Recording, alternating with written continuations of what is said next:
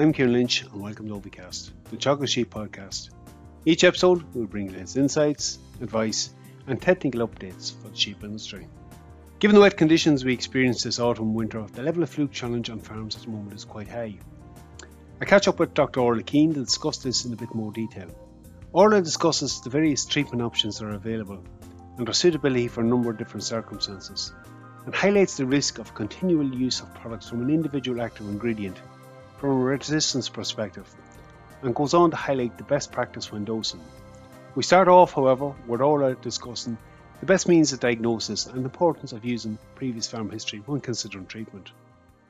The Department of Agriculture produce a fluke forecast in the autumn every year, and the fluke forecast that was produced just at the end of last year, it predicted that the risk of fluke was quite high throughout the country, all over the country, due to the weather conditions that were there throughout the summer and the autumn.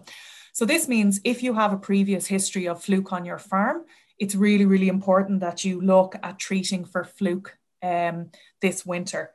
The other really useful source of information is liver reports from the factory.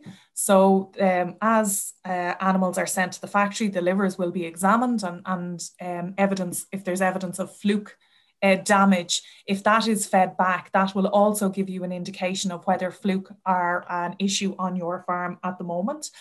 And there's also other diagnostics out there. For example, the use of fecal egg counts, where we look for fluke eggs in dung samples. The thing to remember about the fecal egg counts is that from the time that a fluke is taken in, that's eaten from grass, to the time that you see eggs in the dung is about 10 to 12 weeks.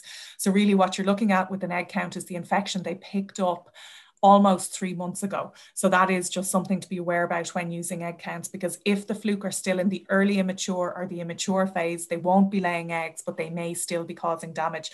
And that's one of the reasons why the liver reports from the factory can be so useful.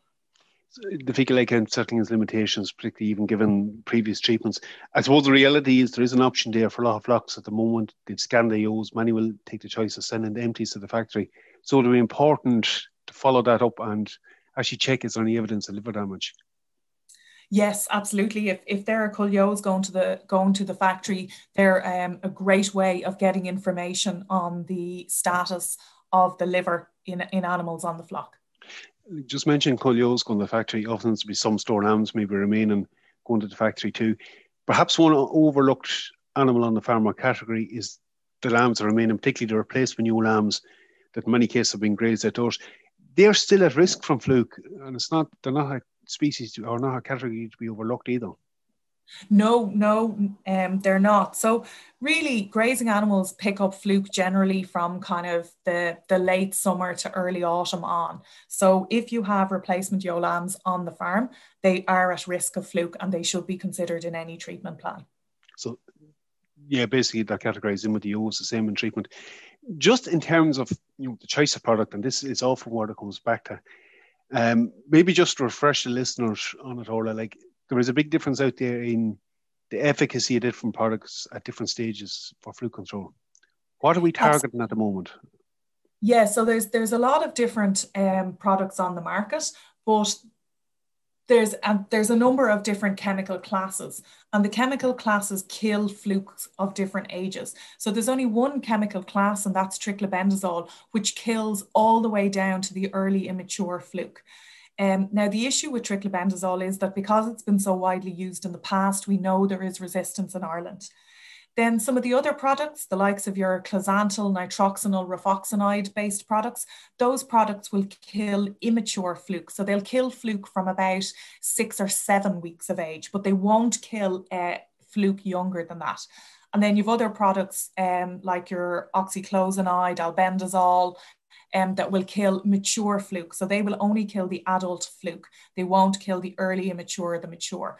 So it's really important that when you choose a product, you choose a product that will kill the ages that you're interested in, and bearing in mind the fact that there is triclobendazole resistance out there. So, for example, in a situation where animals have been housed for a period of time and the fluke have developed to the immature stage, products like closantel, nitroxanil, rifoxanide would be good products to use. I suppose the practical limitation, all it is, like in the ideal world, if sheep are housed nearly December, which they were due to the weather conditions on many farms, they're in for a period of 4, 5, 6 weeks. Your choice of product is very straightforward and logical at that stage because a lot of them will work effectively and they haven't picked up a board in that house period. But there are still sheep outdoors or recently housed, ones that will be grazed right out up until the point of lambing. There's still a need to treat them, but the control option may be slightly different. Yeah, so I think in those cases, you're probably looking at something like triclobenzol if you don't have resistance.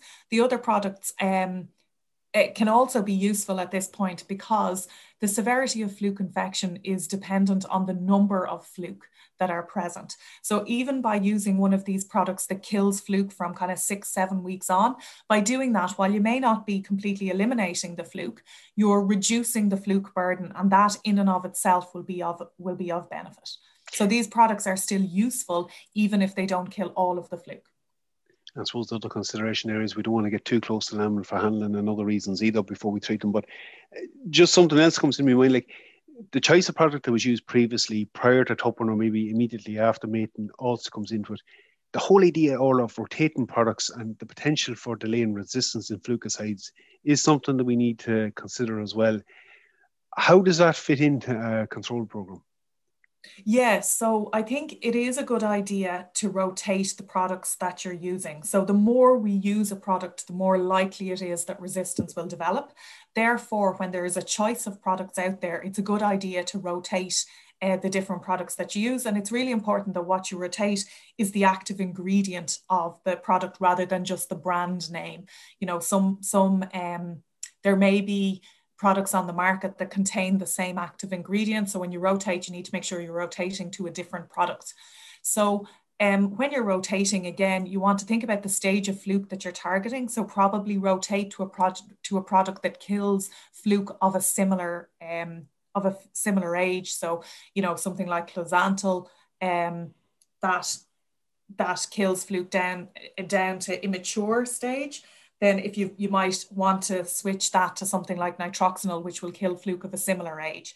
So it would be important not to use the same product over and over again. I suppose one thing to bear in mind is that closantel and rifoxanide are chemically similar. So rotating from one product to the other may not be, it's not really a true rotation. And then the other thing to bear in mind about this is the fact that when you're targeting fluke, it's a good idea to use a flukicide and a flukicide only. There are products on the market that contain both a flukicide and a wormer. And it's these products, that means you're unnecessarily using a wormer when maybe you don't need to, and that will select for resistance in the worms.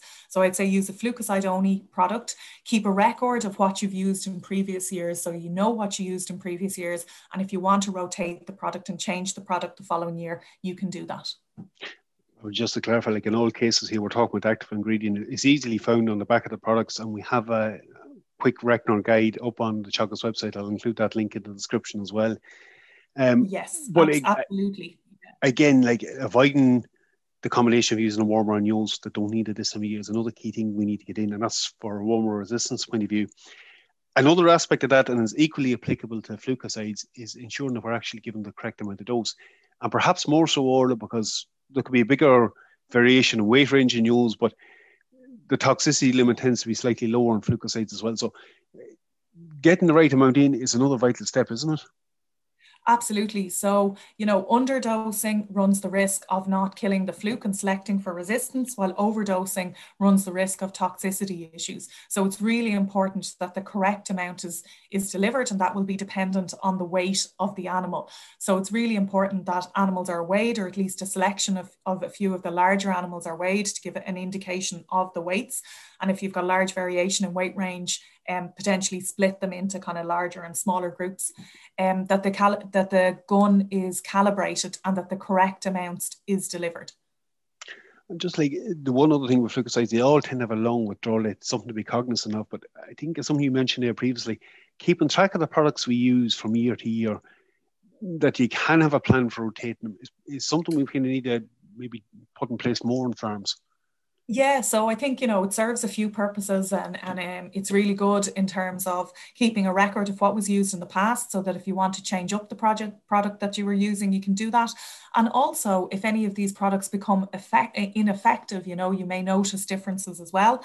Now, unfortunately, by the time you notice differences, it could be quite late, but it is a good idea to keep a record of the products used, so you can kind of get some indication of efficacy. And also, if you want to change products, you know what you used in the past, so you can change it up the next time you're treating.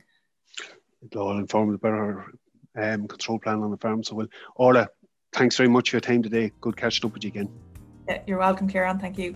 Okay, we're going to have to wrap things up at this point. Again, as Orla highlighted, fluke is a challenge on farms at the moment. We've experienced a particularly wet autumn and winter. The burden out there is likely to be higher. She did outline the various control options depending on your circumstance. I have included a link to a publication that was produced in 2018 that gives a breakdown of the different, most of our commonly used products and what active ingredient category they fall into to make it a bit simpler when choosing it. That's it for me for this episode. Again, for any updates on Sheep Program, keep an eye on our Twitter page at Teagasc Sheep. I'm Kieran Lynch. Thanks for joining us. Don't forget to subscribe, and you can listen in to any of our episodes.